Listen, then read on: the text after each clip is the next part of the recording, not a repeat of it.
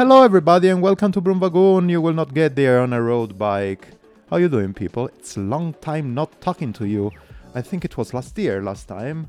Super bad joke. Anyways, welcome to episode number 3 of season number 4 of the Broomwagon podcast, brought to you by Komoot.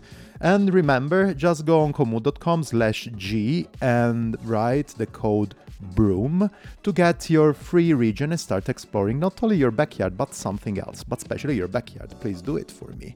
And you can plan whatever you need and you can really go out and enjoy your favorite landscape that you can get outside of your place. Why I'm talking so much about backyard stuff? Well, let's put everything on context. If you want to know more, just go on my Instagram account. This CalamaroCC is the handle, and you will find there my last post. That it was written after the amazing meetup that I got with Shift Cycling Culture a couple of weeks ago. A bit of context. You know, right, about Shift Cycling Culture, the association, I would call it in this way, that is doing a lot of things in order to change all the habits that all people that are in the outdoor in cycling, but in everything out there, in order to preserve the nature out there and actually to keep all the environmental thing under control. Well, we were together, we've done this amazing creative meetup, a lot of creative people talking about what we can do actively to change things. And you know how much I have on my side, how much I think about these things all the time, also in producing this podcast. Well, I came out with a lot of initiatives that are going to come in the near future, but especially I wanted to do some resolutions for this year. And for me, it's going to be try to get something fixable all the time that I need to buy this year and buy as less things as possible. And if I need to do it, try to keep in mind that it's better to have something a bit more durable and fixable and made by somebody who's really responsible environmental wise instead of buying crap. And then try not to get anything in carbon fiber, even if it's amazing material. And if I know for sure that there are some companies that are starting the recycling process on this material, but we all know that actually at the moment carbon fiber is not completely fixable and not easily recyclable. Number 4, try to collect all the litter that I can find in my cycling way and also in my walking way or whatever, especially on trails, because they're gonna stay there forever. I have to say that I'm pretty lucky because here in Switzerland it's really good on this direction, but still you will find some litter around. And the number 5, try to not to fly only for riding. And of course, if this can happen, because probably I need to go around for working or whatever, well, I will try not to fly, but to move anyways and maybe use something a bit more sustainable for the environment. I don't know, pack up completely a bus full of people so we can move in more people with less, consuming less fuel, I would say, or going out with the train. That is still the best way of transport that is gonna, most sustainable one. These are my biggest ideas on being a bit more sustainable in this year. I tried to do these things over and over all the time, but this time I decided to write things up and hopefully it can work better. And please hold me accountable on that. And if you see that I'm not doing anything that I'm saying right now, just write every way you want and everywhere you can so I can actually continue to stay on the bright side. Let's put it in this way. Thanks a lot, Shift Cycling Culture. Go also there on Instagram to find everything that is coming out, also on their website and everything. And everybody, all of us, just remember that not just by being cyclists we can consider ourselves super clean superheroes. We need to act also accordingly. So this is the first part. It was really close to my heart and I wanted to say that. And happy 2021 to everybody. Another thing that I want to say, now we are going to listen to this episode. This episode finally is an helmet episode. So an episode about helmets and safety and sustainability around it. And I was super lucky to talk end of December, beginning of December with Eric Richter, the senior brand manager of Giro. Another company that is really close to my heart. And we talked about all of it. And actually, Eric was super happy, not only to talk about it with me, but also to show me a lot of parts and show me really how the mechanic and the technique and the technology of helmets are inside of Giro's product and in general on helmets. For this reason, we had a video call and I recorded the video call, and you will see, you can find this video call on YouTube. The link is down below. So if you want to listen to this episode but with video to support all the things that we were doing, please go on YouTube and look for Broomwagon Podcast Helmets, I think. Anyways, the link is gonna be down below, and you will find the episode, exactly the same episode, but also with the video interview. Tell me what you think. Remember, you can subscribe and yes, comment and do whatever you want on the video. And remember to subscribe, review, and rate also this podcast wherever you are listening to it. Nothing else. I just want to tell you that this conversation was really cool, and I'm super happy that I kicked off this new year with this episode. And I will talk to you at the end of the episode for anything else. Good morning, everybody. Actually, good morning to you, Eric. And today I'm super happy because finally I can have the helmet talks that I was always dreaming on having it. With whom? Actually, I'm here with Eric from Giro.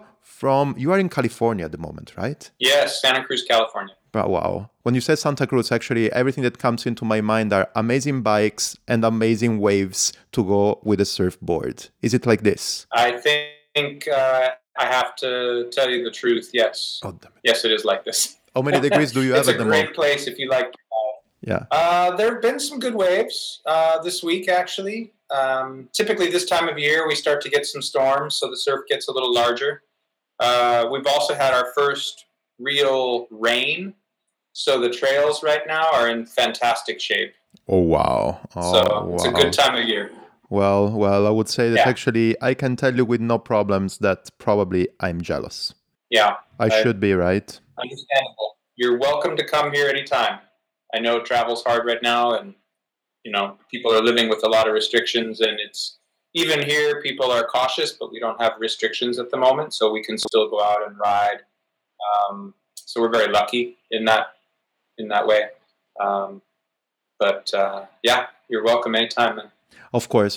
Once I'm going to be there, actually, I think I have to do a little tour. I have to go to LA, to some friends that they have there. I need to come over to Santa Cruz. I need to go to San Francisco as well, same thing. Before it was easier for two different reasons. Before, actually, there was the pandemic, and there was not the pandemic. And second thing, before I was actually used to have a job that the second headquarters was in San Francisco. This job is not there anymore because it came together with a wave of pandemic, but still, traveling for leisure can be a good thing. Yeah.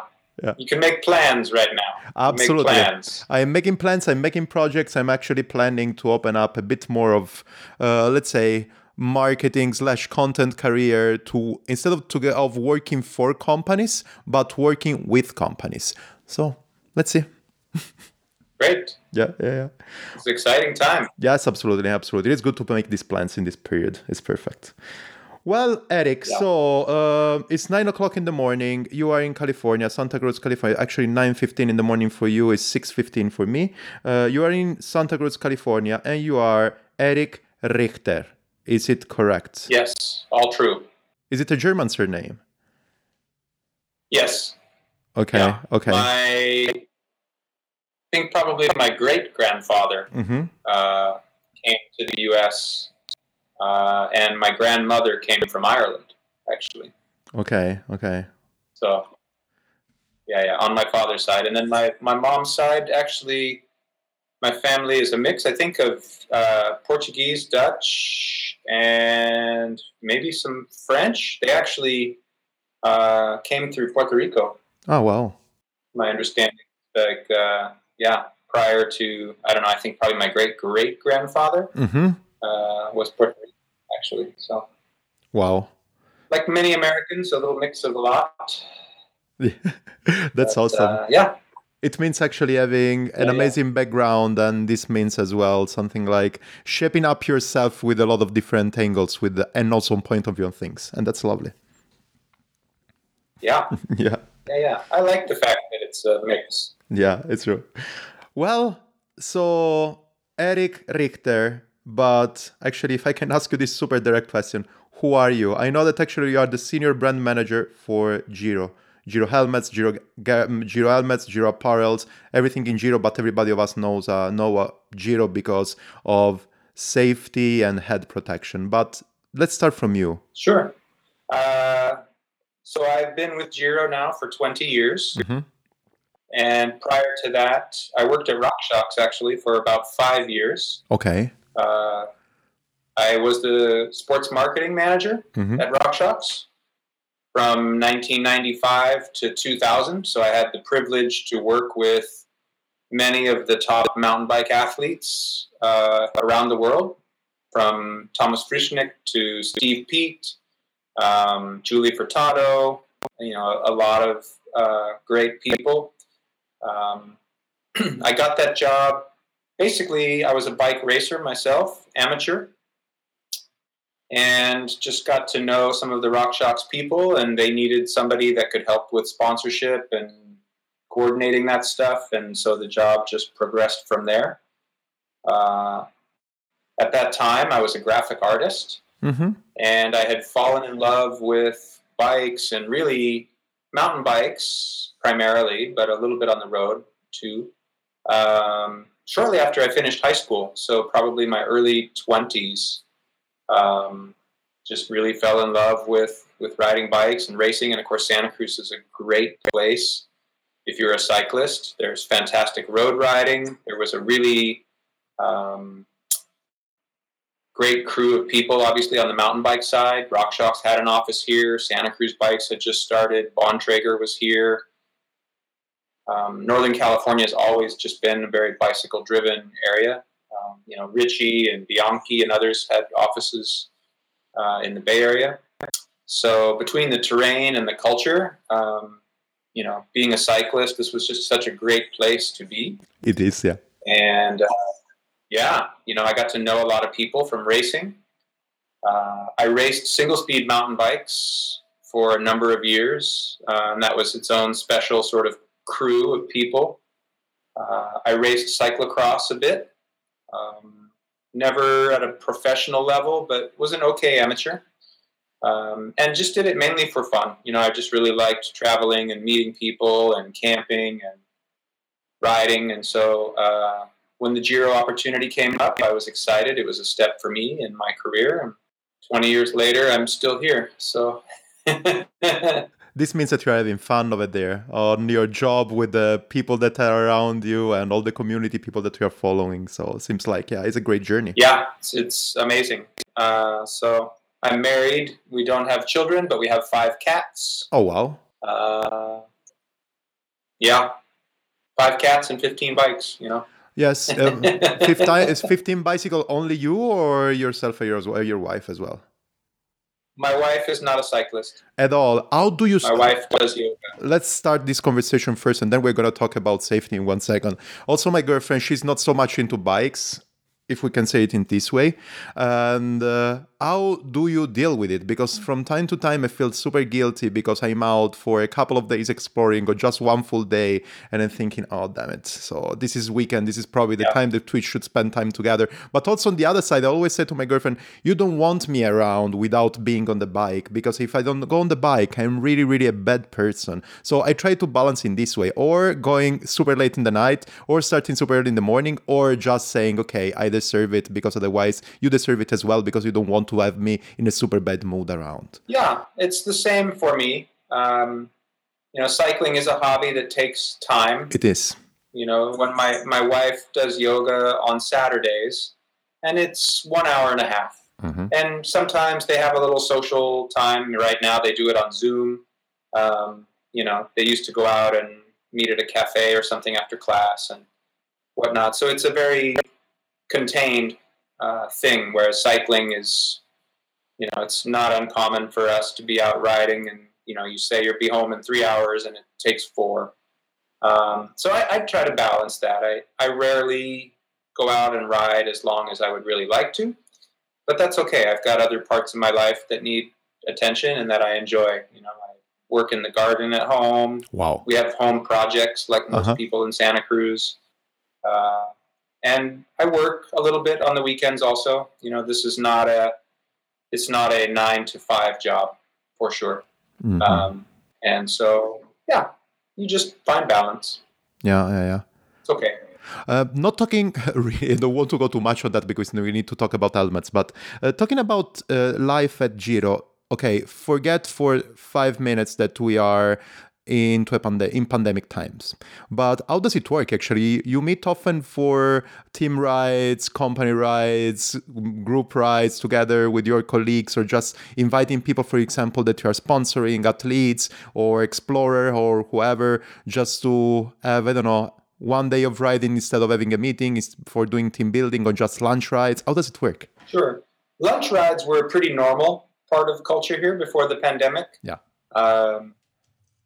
Giro is a small group of people, actually. I think most people would be surprised at how small the team at Giro is. But we are close-knit. Can I ask you how many of you are? Well, it's a little bit tricky because we're part of a bigger company. For instance, the sales managers work for more than Giro.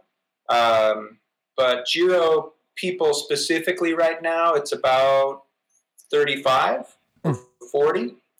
And then, we have salespeople who work on the different brands. And then, people in the warehouse obviously work on brands. So, Giro is part of a much bigger organization of about 600 people. But the core Giro team, people who only work on Giro, whether it's on the bicycle business or the snow business, it's maybe 35, 40 people. Okay, makes sense. So it's a small group.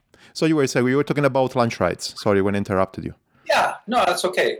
So lunch rides was a very normal part of life here. And certainly we're lucky enough to have athletes come by sometime. And occasionally we do group trips for work. Right before the pandemic, most of us went to go ski for a day up at Mammoth Mountain. We had a company ski day just to enjoy the year and celebrate a good year. So we get to do some of that stuff. Certainly our Grinduro event. It's not mandatory for employees to come to, but we certainly encourage everybody that wants to come and help out to host that event and enjoy that weekend, which is always super fun. So yeah, there's good camaraderie here, and riding is certainly a big part of that. Well, I'm just telling you that when you're going to come, and if you're going to come to Grinduro here in Europe, it was supposed to be the Grinduro here in Switzerland this year. And actually, it was an event that I wanted to prepare and to go together with my brother because it doesn't ride at all. And then I said, okay, no worries, come over, let's spend the weekend together. So you're not going to stay with your family. I'm not going to stay with my girlfriend. We're going to stay together, spend some time. We never do it. Just because I want you to enjoy the best of riding, because that's what Grinduro is. That's what everybody continues telling me, is the good balance with the riding and partying and spending time with good people. Yeah. And I want him to experience that, but 2020. Yeah, well, we've rescheduled for 2021. And Grinduro.com has all the dates. I think the only event that's not finalized is the event in Canada. Okay. But we will have events in 2021 in California, in Switzerland, in Wales, up in the UK. We'll be down in Australia at the end of 2021 for the first time. So there's definitely an opportunity for people to get out and travel and meet some new people, ride some new trails, and have an amazing time. It's always a wonderful weekend. Yeah. Perfect. So the Swiss one is gonna be really on my plan also for this year. I will see. Actually, my brother will be convinced to come over. At the end of the day, last year was supposed to be Lanzenheide. That is 2 hours with the train from my place. It's really here because I live in Zurich. That's why. Yeah. I live in Zurich, so it was super far. It was super close. So let's see what's gonna happen for next year. Fingers crossed.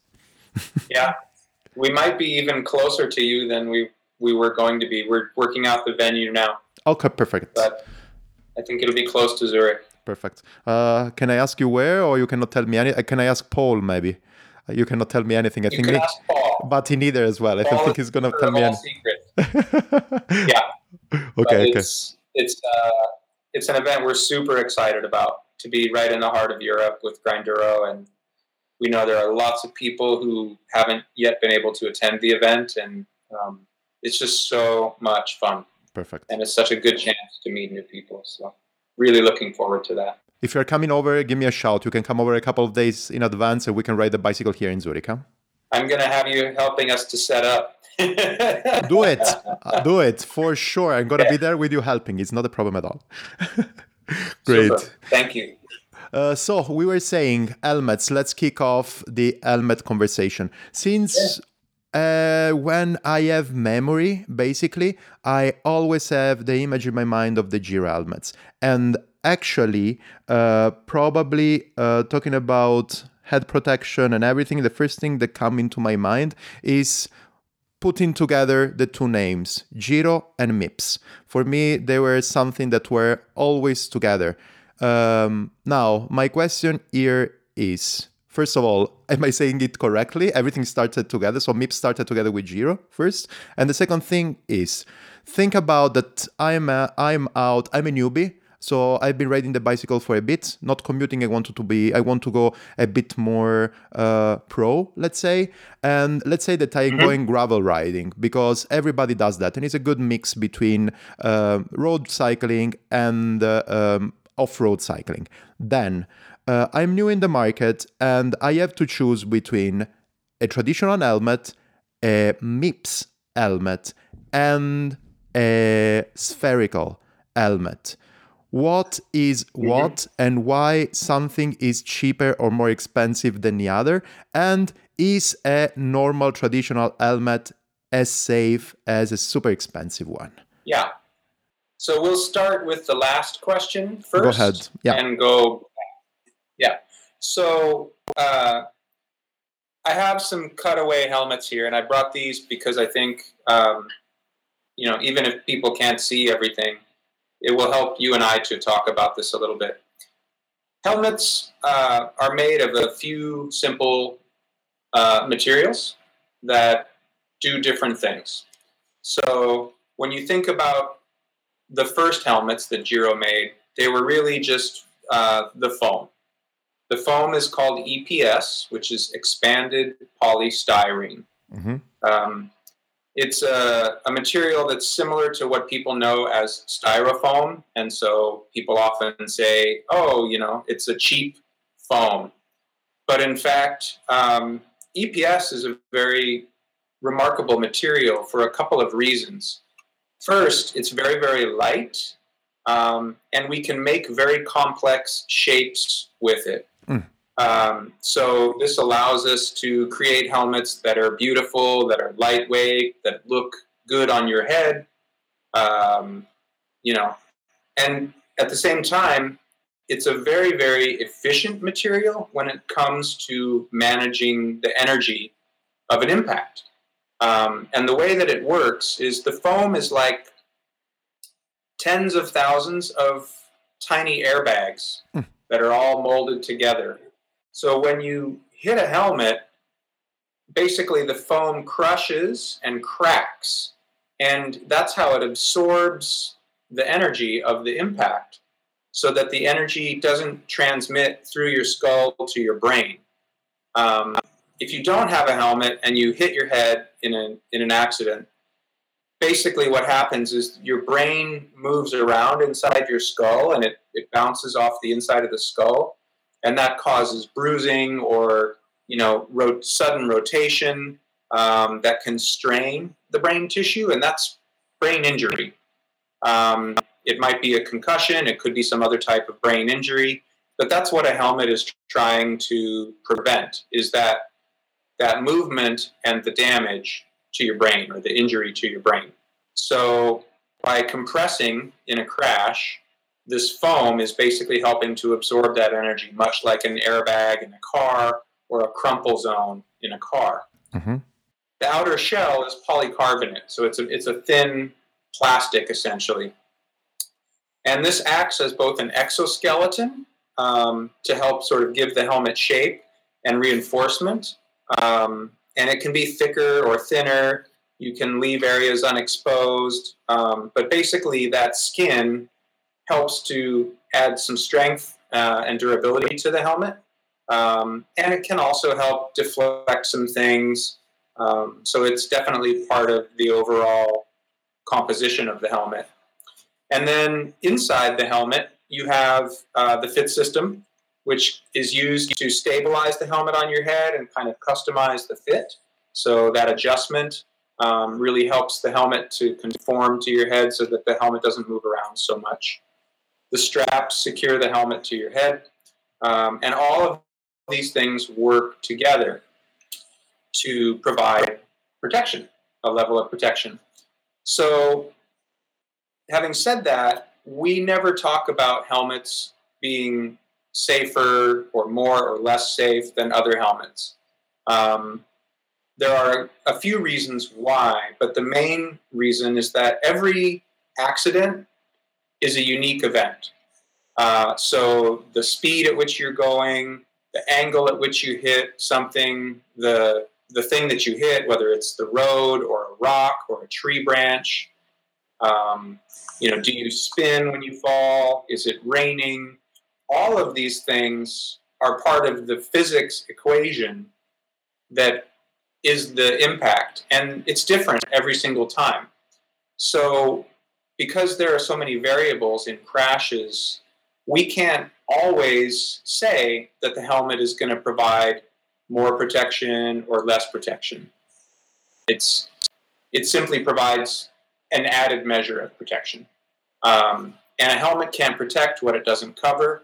So, in theory, a full face helmet might be safer, in quotes, than a traditional road racing helmet, simply because it provides more coverage. So we don't refer to helmets as safer or less safe. What we say is buy a helmet that you want to wear, that's designed for the style of riding that you do, and that provides as much coverage as you're comfortable with. And if you do those things, a helmet is going to be effective in most scenarios. Okay. So that said, MIPS, which we can explain in more detail, we think of MIPS as adding an extra measure of protection or an added layer of protection. And the reason for that is because the MIPS system basically has, there's a plastic layer inside the helmet, and it's attached to the foam with elastomers. And you can, if you're seeing this on screen, it can move a little bit. Yeah. So the theory behind MIPS is that in the first few thousandths of a second when you hit the ground, the MIPS system can slide inside that helmet. And what that does is it redirects some of the energy away from the brain. Like a tennis ball with spin, that spinning or that movement redirects some of the energy that would otherwise be transmitted into the foam or to your head. So it helps to reduce the total amount of energy that's being transmitted because some of it's being redirected through motion. And that's the theory behind it.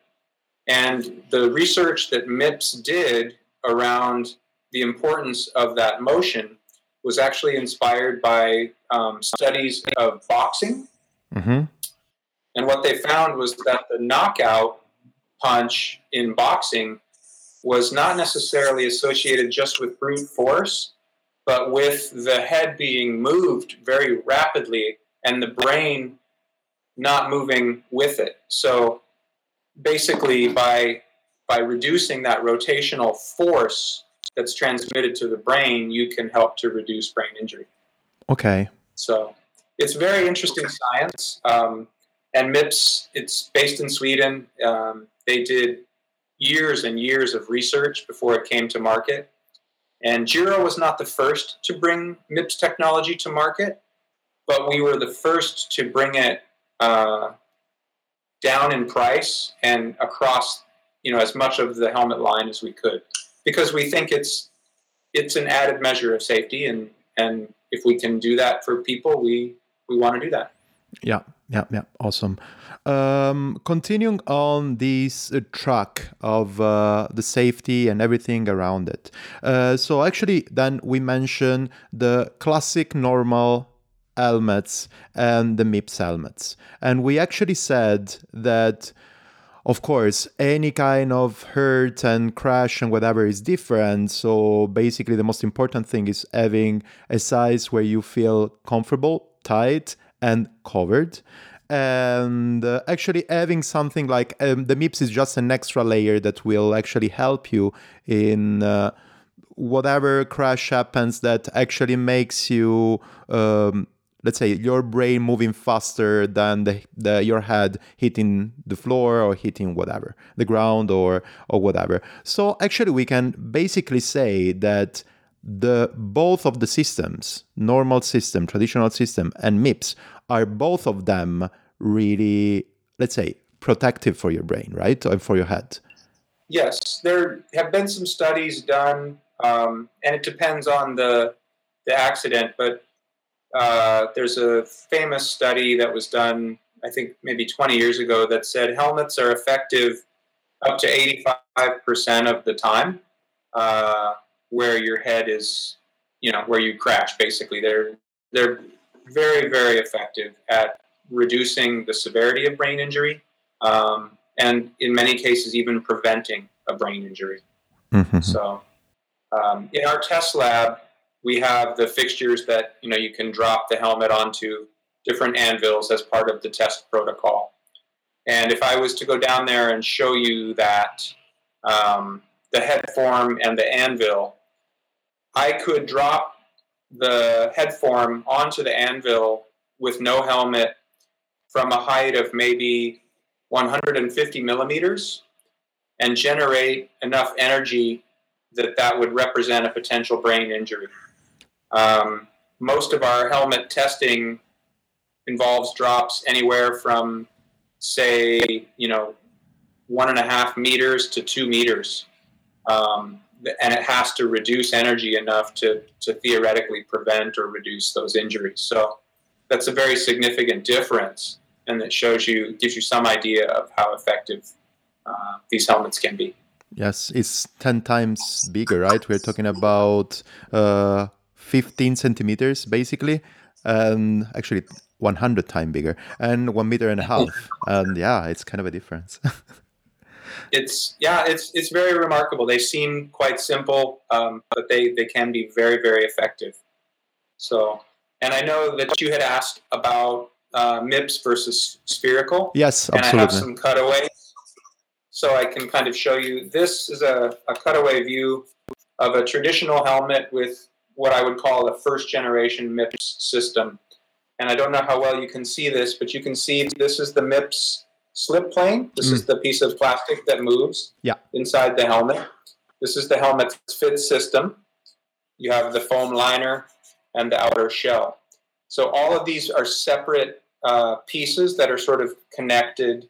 You can see the elastomers for the MIPS system here.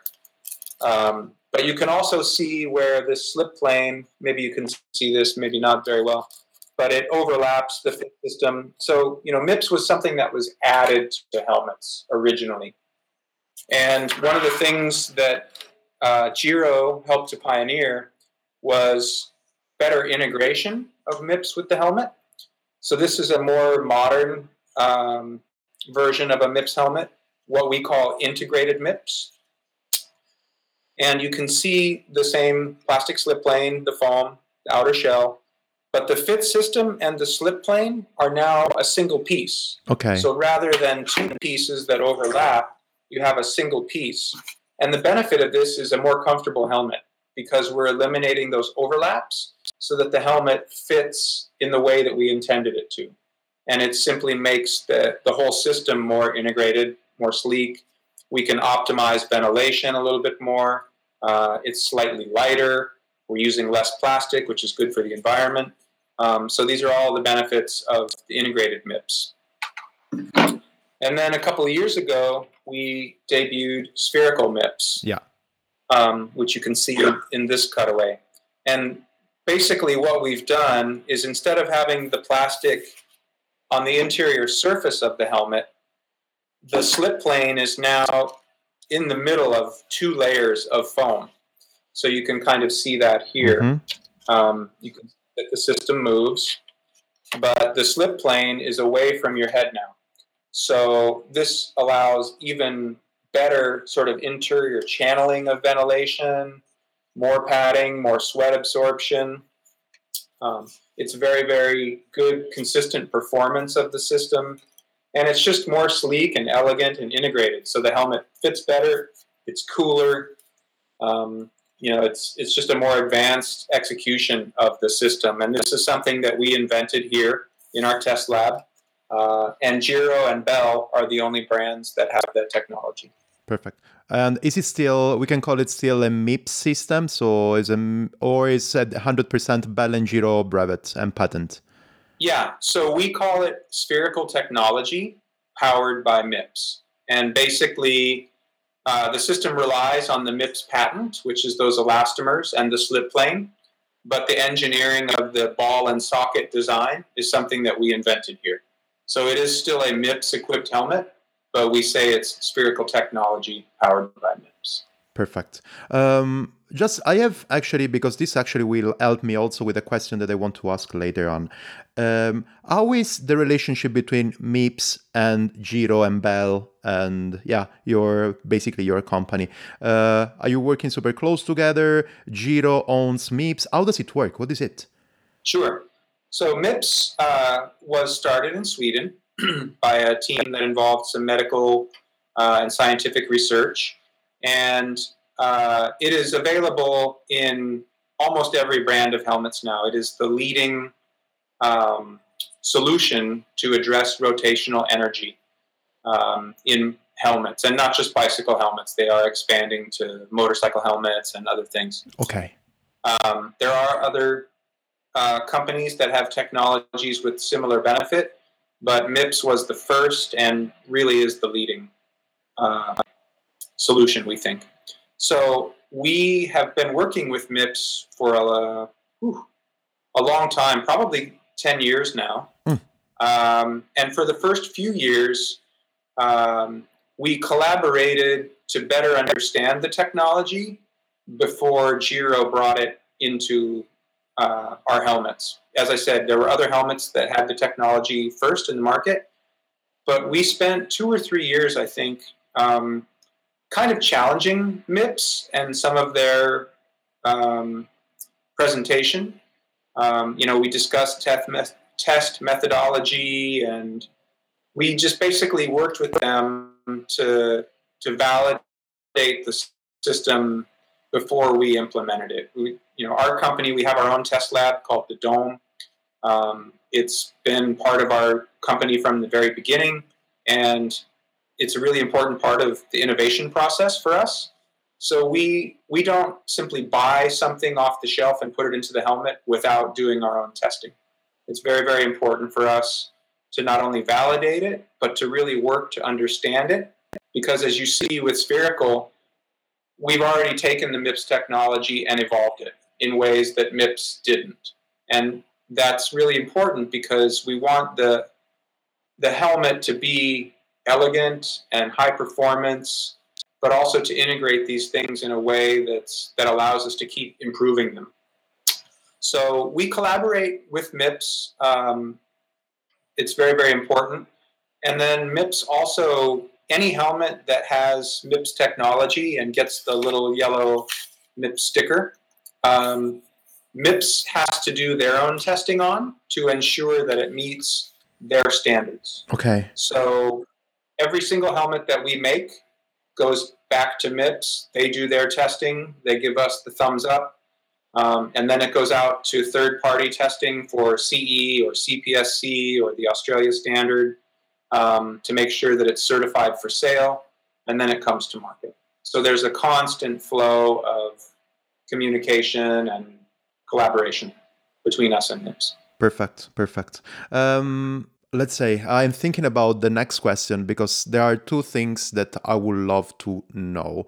And I will start from this one. So if you think, and actually that's what you say, MIPS anyways, is a really, and all the the changes that you are making, the evolution that you are making. The MIPS system is pretty important. It's super effective method for protection, right? Now, I don't want to ask you this question because actually you are doing it as Giro, right? But why do you think some companies, and there are some helmet company, I'm not gonna name them, but we all know what we are talking about, why they are not gonna use, or why they're not using the MIPS or the MIPS system, or why they're not using any system for this protection at all? So only using just the foam and everything.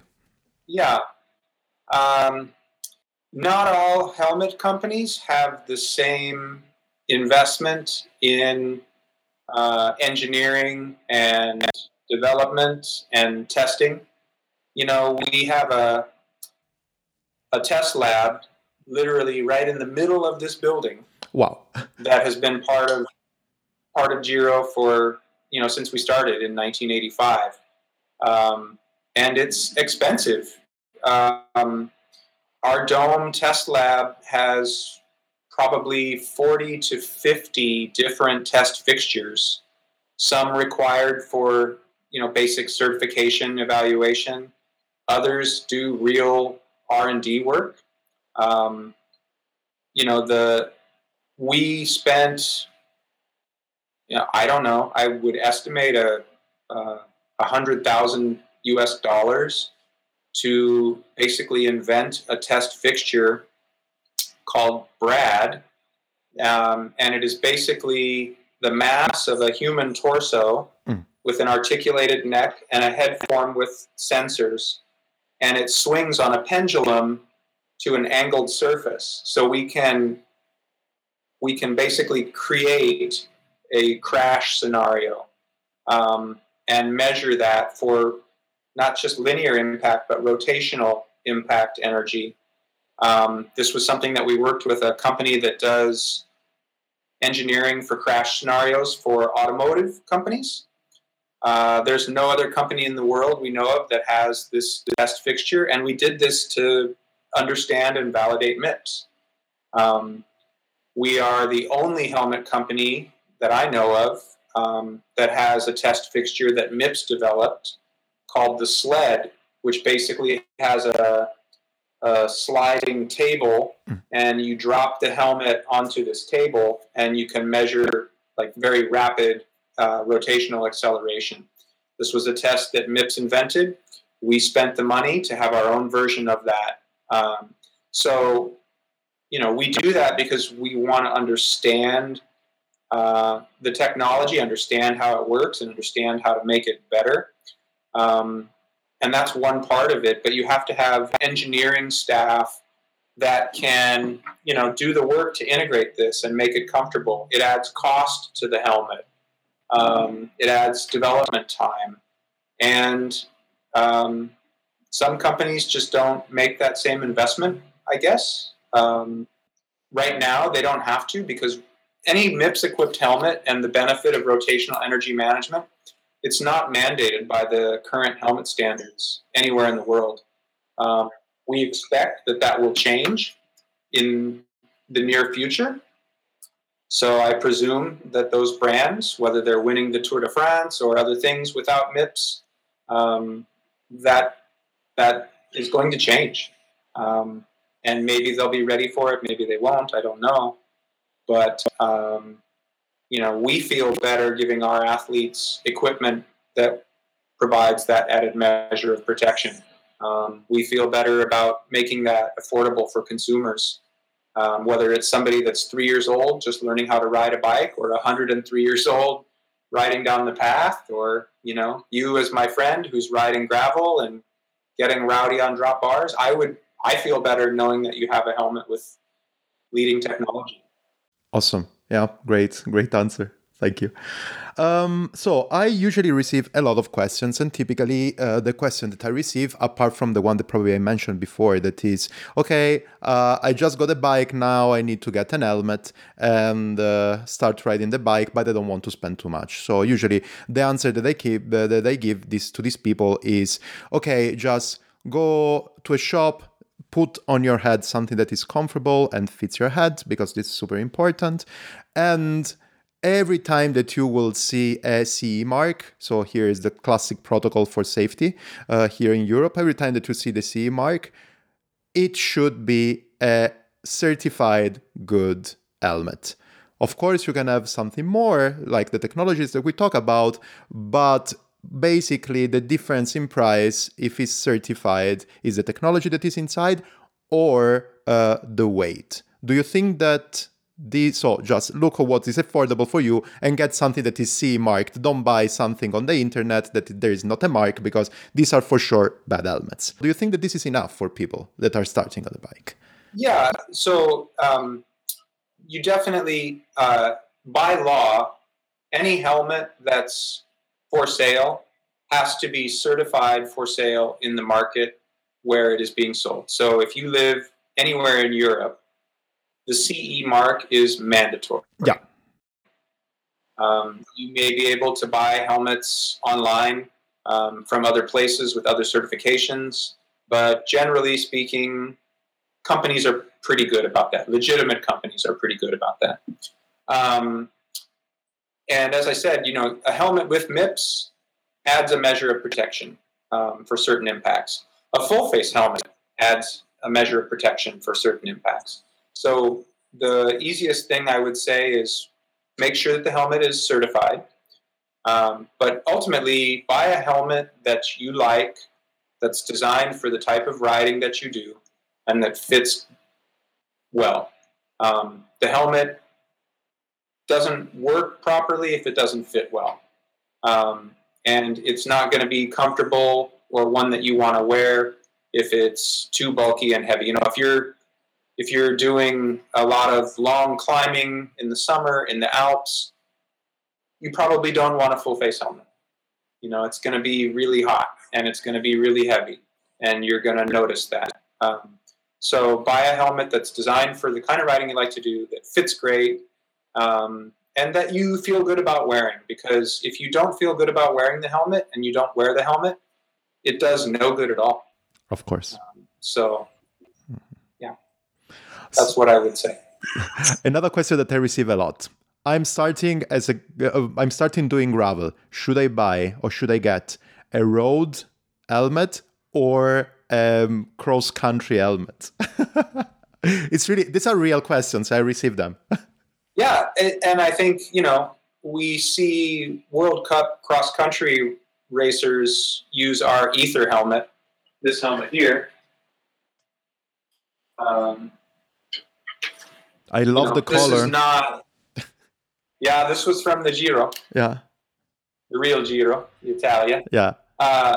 This was designed for high-end, road racing and road enthusiasts. But cross-country mountain bike racers love this helmet because it's very light, it's very well vented, it has spherical technology, so it has that added measure of protective capability. But it has no visor or peak, as some people say. It has good coverage, but a mountain bike helmet probably has a little more coverage in the rear typically. Yeah. So again, what I say is, buy the helmet that you know that you're going to wear and that fits you well. Most people that ride gravel with drop bars tend towards this type of helmet, but we see a lot of people, they wear mountain bike style clothing when they ride gravel. They wear this type of helmet. That's okay. It really comes down to the terrain that you're riding, how you ride, and how much coverage you want, whether you like the visor or not. It's your choice. Okay. Usually I ride with the road helmet, first of all, because I come from the road. And second thing, because I always had one of those cappellinos, one of those little hats, cycling hats of my head. So that's why I don't need the visor in front. But I can completely understand that actually. Also. I don't have so much hair, so I always wear a hat. Absolutely. I have a hat for the sun, and usually I have also, because I'm the same here, and I usually have the one that actually is a bit, let's say, warmer for the winter. That's another thing. I tend to buy, so I'm in the middle, so I'm between sizes. I am in the middle between I think I am actually 1 centimeter inside of the medium, but usually I take a large because of the hat that I have behind it. So it fits a bit better. And I don't come back with all the signs and stuff. Yeah. Yeah. Yep. And it's every helmet, we have a head form that we design the helmets around. It's very consistent, but different helmets can fit or feel a little different on your head, and it's really because of where the helmet contacts your head. Each helmet is a little bit different, and so maybe this is a better example. They're similar, but what I have found after 20 years of fitting people in helmets and talking about helmets is that every millimeter can make a difference. So if you know that you're a medium, but you try a helmet on and it doesn't quite feel comfortable or whatever, try a different model in that same size and see if it's better. One of the benefits of the adjustable fit system is in your situation, hey, I could fit into a medium, but I like to have a hat. Sometimes my hat is thicker or thinner. This system typically has 5 to 7 centimeters of adjustment. So that's a huge range to really make sure that it's proper, it's stable and comfortable on your head. Perfect. Yeah. That's the most important part. Absolutely. It doesn't have to wash around. That's the most important thing. It needs to be there, it needs to be in your head. It doesn't need to hurt. That's super important. And actually, I can tell you that I tried so many brands of helmets in my life or whatever. I'm not going to say that actually at the moment I have a Giro because you are here, but it is actually. I have a Sinte here, but I have also an old laser helmet here, some other helmets here. So yeah. And actually also from brand to brand, it changed a lot because they have different shapes and stuff. Yes. So it's super important. Absolutely. I know the Bell head form and fit is a little bit more it's rounder. It's a little closer to a circle.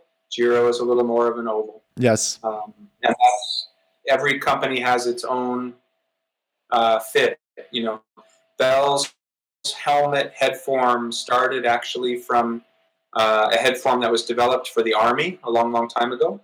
And Giro started with data from the International Standards Organization. And that was a more global head form, and it had a slightly more oval shape. So, things evolve over time, but it starts from each brand's own point of view.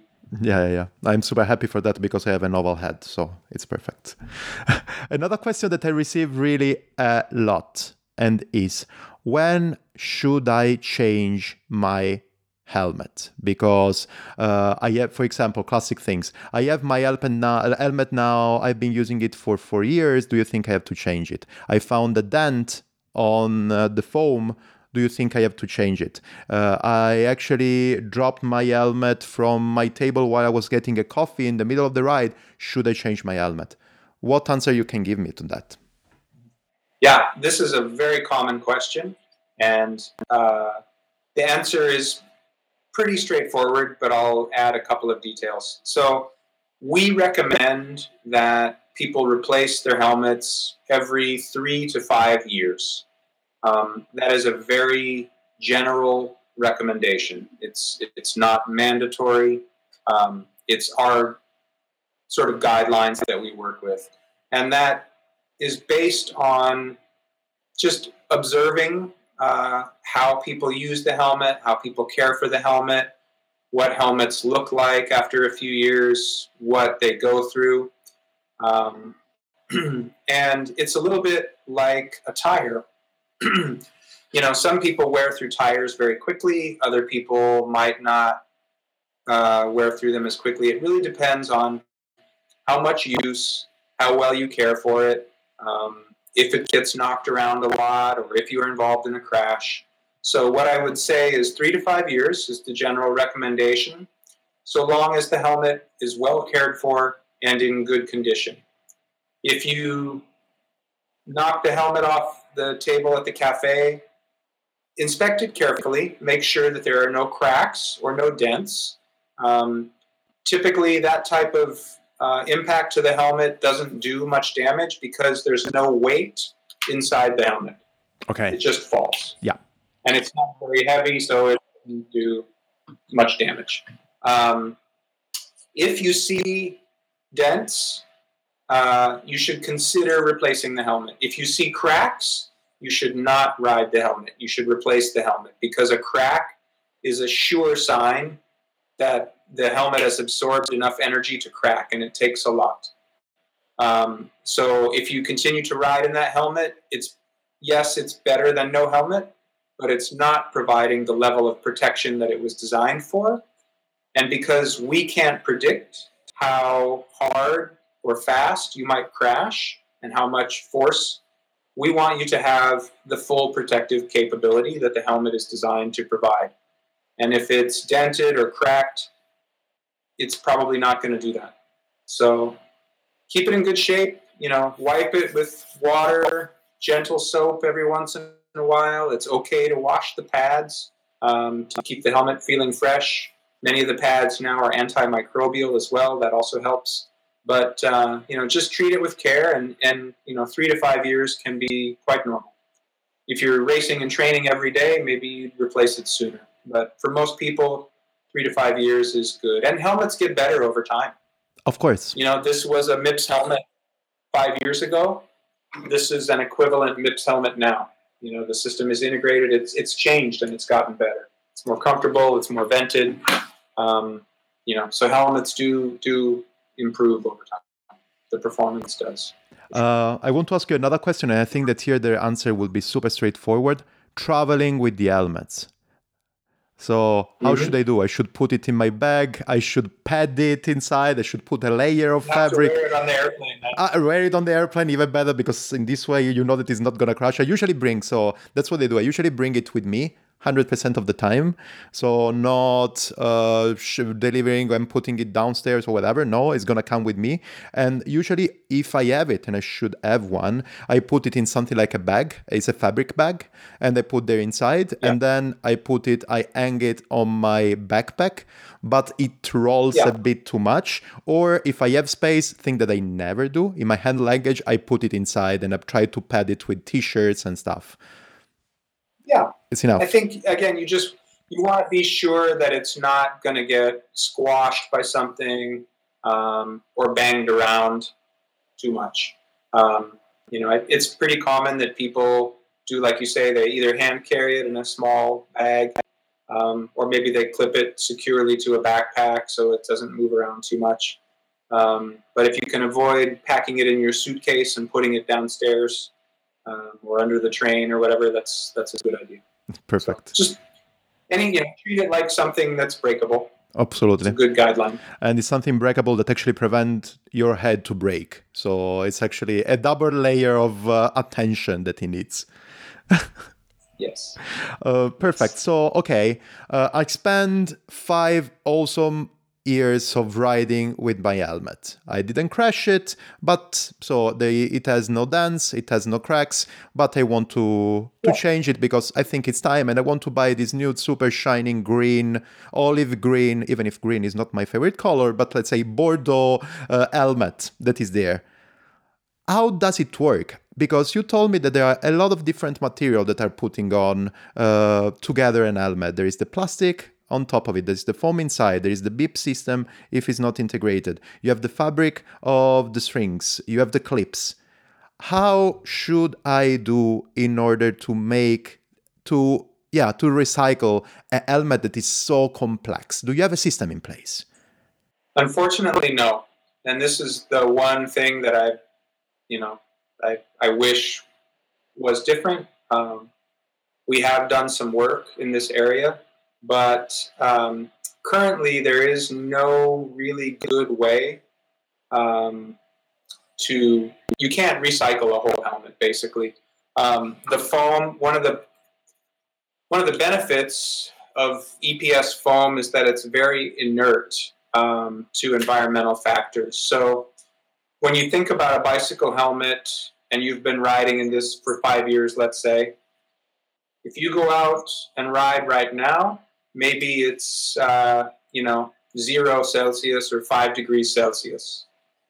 In the summer, you go riding, along the Riviera in Italy or something, and maybe it's 35 degrees or 40 degrees. That's a huge range in temperature. But the helmet has to perform the same way. Oh yeah. It can't be affected by the heat, or it can't get firm when it's cold or soft when it's hot. And that's one of the benefits of EPS material, is the performance is very, very consistent, whether it's 0 degrees or 40 degrees, Yeah. whether it's wet or dry. We can't have a material that's affected by these everyday changes in the environment. Yeah. So, certainly there may be plastic pieces that you can trim out or pull out, but in general, helmets are not yet biodegradable or highly recyclable. We have done some work on some research with companies in other countries on foams that are biodegradable in certain scenarios, using different materials for webbing, various plastics, designing the helmet to be more easily disassembled so that you can compost the foam and recycle the plastic. Those technologies are just not quite ready to be commercialized yet. And some of them, like the foam that we looked at, it's in very high demand for packaging right now. If you buy a television, it's packed with a bunch of foam. Yes. And those companies are realizing that they need to reduce their environmental impact, so they're trying to find alternatives, because that foam is used once and then thrown away. This is something at least that you buy and it's durable, and if it's well made, it lasts 5 years. That's better than buying it and putting it in the trash. So there's a lot of demand for these materials, and helmets are very, very complex shapes to mold. There's lots of detail and channels and things. So it takes a very high grade of material to make these complex forms. And a lot of the recycled or biodegradable materials maybe aren't quite as evolved yet. So I can only tell you that it's an ongoing project, and I wish we were further along in this journey. But at the end of the day, we cannot and we will not compromise the performance of the helmet, because we can't. We want to be sure that it performs the way that it needs to provide the protective capability that you need as a rider. What we have been able to do is make very significant reductions in the environmental footprint of packaging. So all Giro helmets come in a box that's made with post-consumer recycled cardboard. We use the least amount of cardboard possible for the box design. The ink is not toxic, and we use less ink.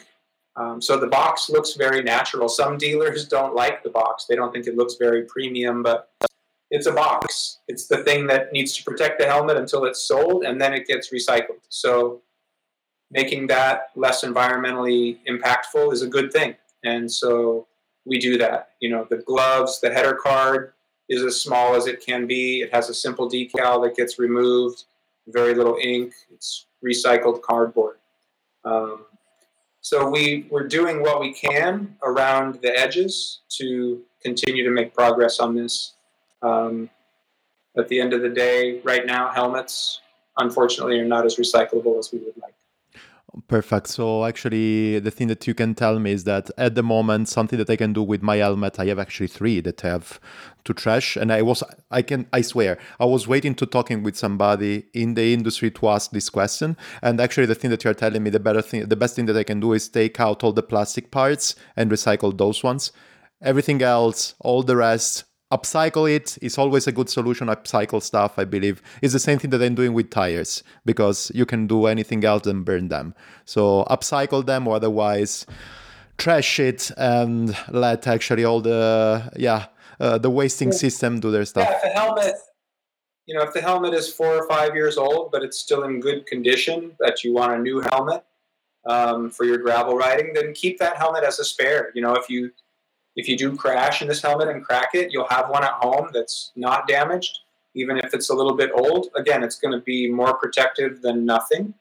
So use that for your trips to the market or your, trip to the pub or whatever. You don't have to just throw them away if you get a new one. It's sometimes good to have a spare or a backup. Maybe you have a friend who comes to visit, needs a helmet. A lot of people travel and forget their helmet. It's normal. So sometimes good to have a spare. Perfect. Okay. That's what I want to do. But actually, you just introduced to this topic because, we are not still at the moment that we can recycle, right? The helmet. We are not still at the moment that we can make anything, let's say, helmets more durable or whatever, because this is gonna affect actually the protection that you're gonna have from an helmet. But you told me that actually you're working around that with the packaging and everything like that. What about the production?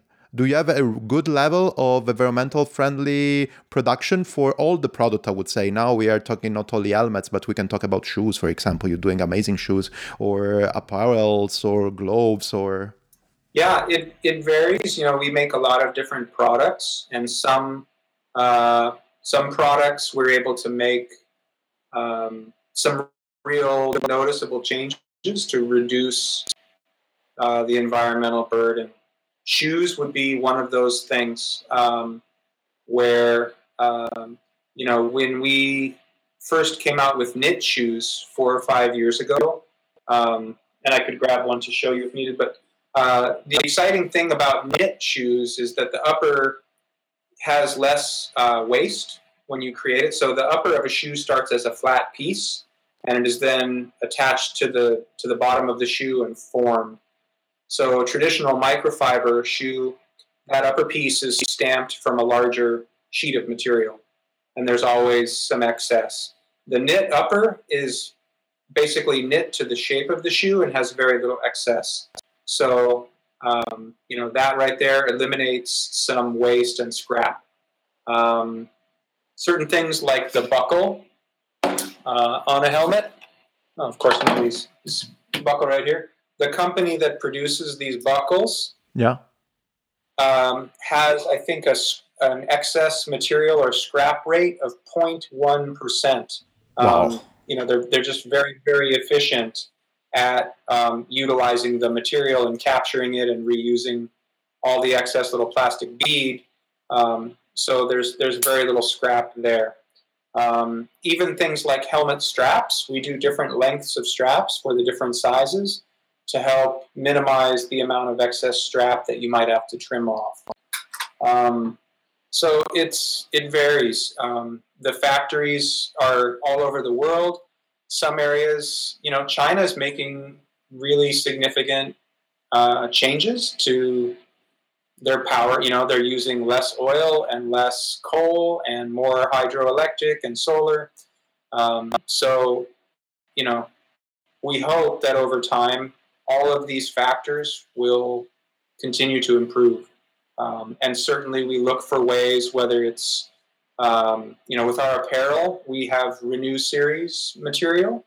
So literally our sport and expert level jerseys are made with recycled nylon and polyester. So recycled plastic bottles and fishing nets that are taken out of the sea and reprocessed. So we're literally pulling trash out of the ocean to make cycling jerseys. So each product category has its own story. Helmets is really challenging for the environmental reductions, but things like apparel, we can make really big changes.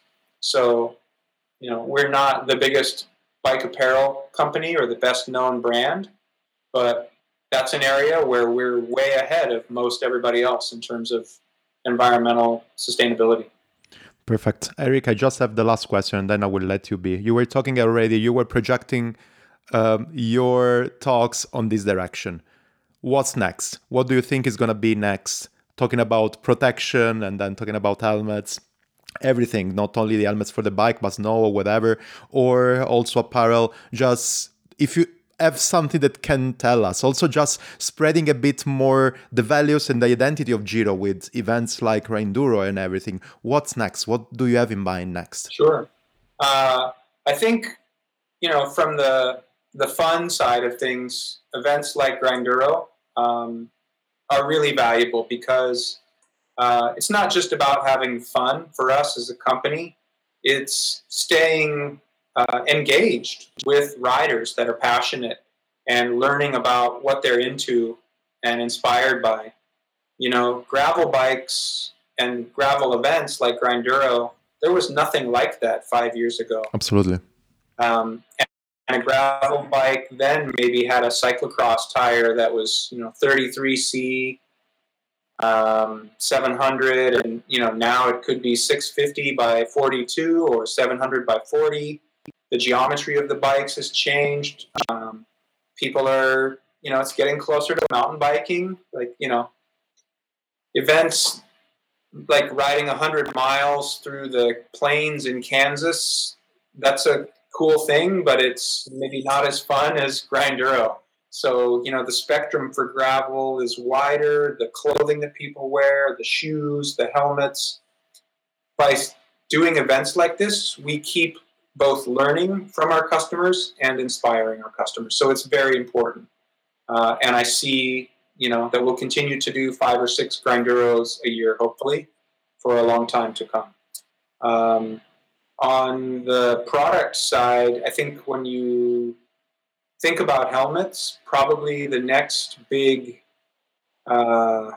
area of innovation is going to be around electronics and visibility. Okay. So more and more people are riding with lights on their bicycle. People are mindful of riding with cars. And that's one of the reasons that more people are riding gravel and off-road is they don't want to ride with cars. But obviously, especially because of the pandemic, but also with cities becoming bigger and bigger, whether people are riding a scooter or a bicycle, they need head protection and they want to be visible. And so that could be anything from lights to crash detection to crash warnings. We know that car companies are working on systems to help people avoid crashes, not just be protected when they crash. Yeah. So I think between lights and these types of technologies, there's a huge potential for innovation. That's awesome. Well, Eric, I would to say just thanks a lot. It was, so I was waiting, as I was saying, I was waiting a conversation like this for a lot of time, and I think that we got the perfect one. It was pretty satisfying. I know way more at the moment about helmets. Awesome. And about everything like this. And I hope also the people that are listening to us, actually that we're listening to you, will know more about that. And actually, I also know that in the future, I know a lot of things when I receive the questions that I told you about helmet protection, size, different typologies, and also events where they can go and have fun. So that's awesome. Fantastic. I really appreciate the chance to speak with you about all this stuff. Thanks a lot, man. Well, enjoy your rest of the day. As I was saying, now it's 10:20 for you. So enjoy your working day. And if you're going out with a bike, enjoy your ride as well, man. Thank you, Stefano. Ciao. And thanks a lot, Eric, for this amazing chat. We talked about safety, we talked about protection, head protection. We talked about sustainability. We talked about Grinduro.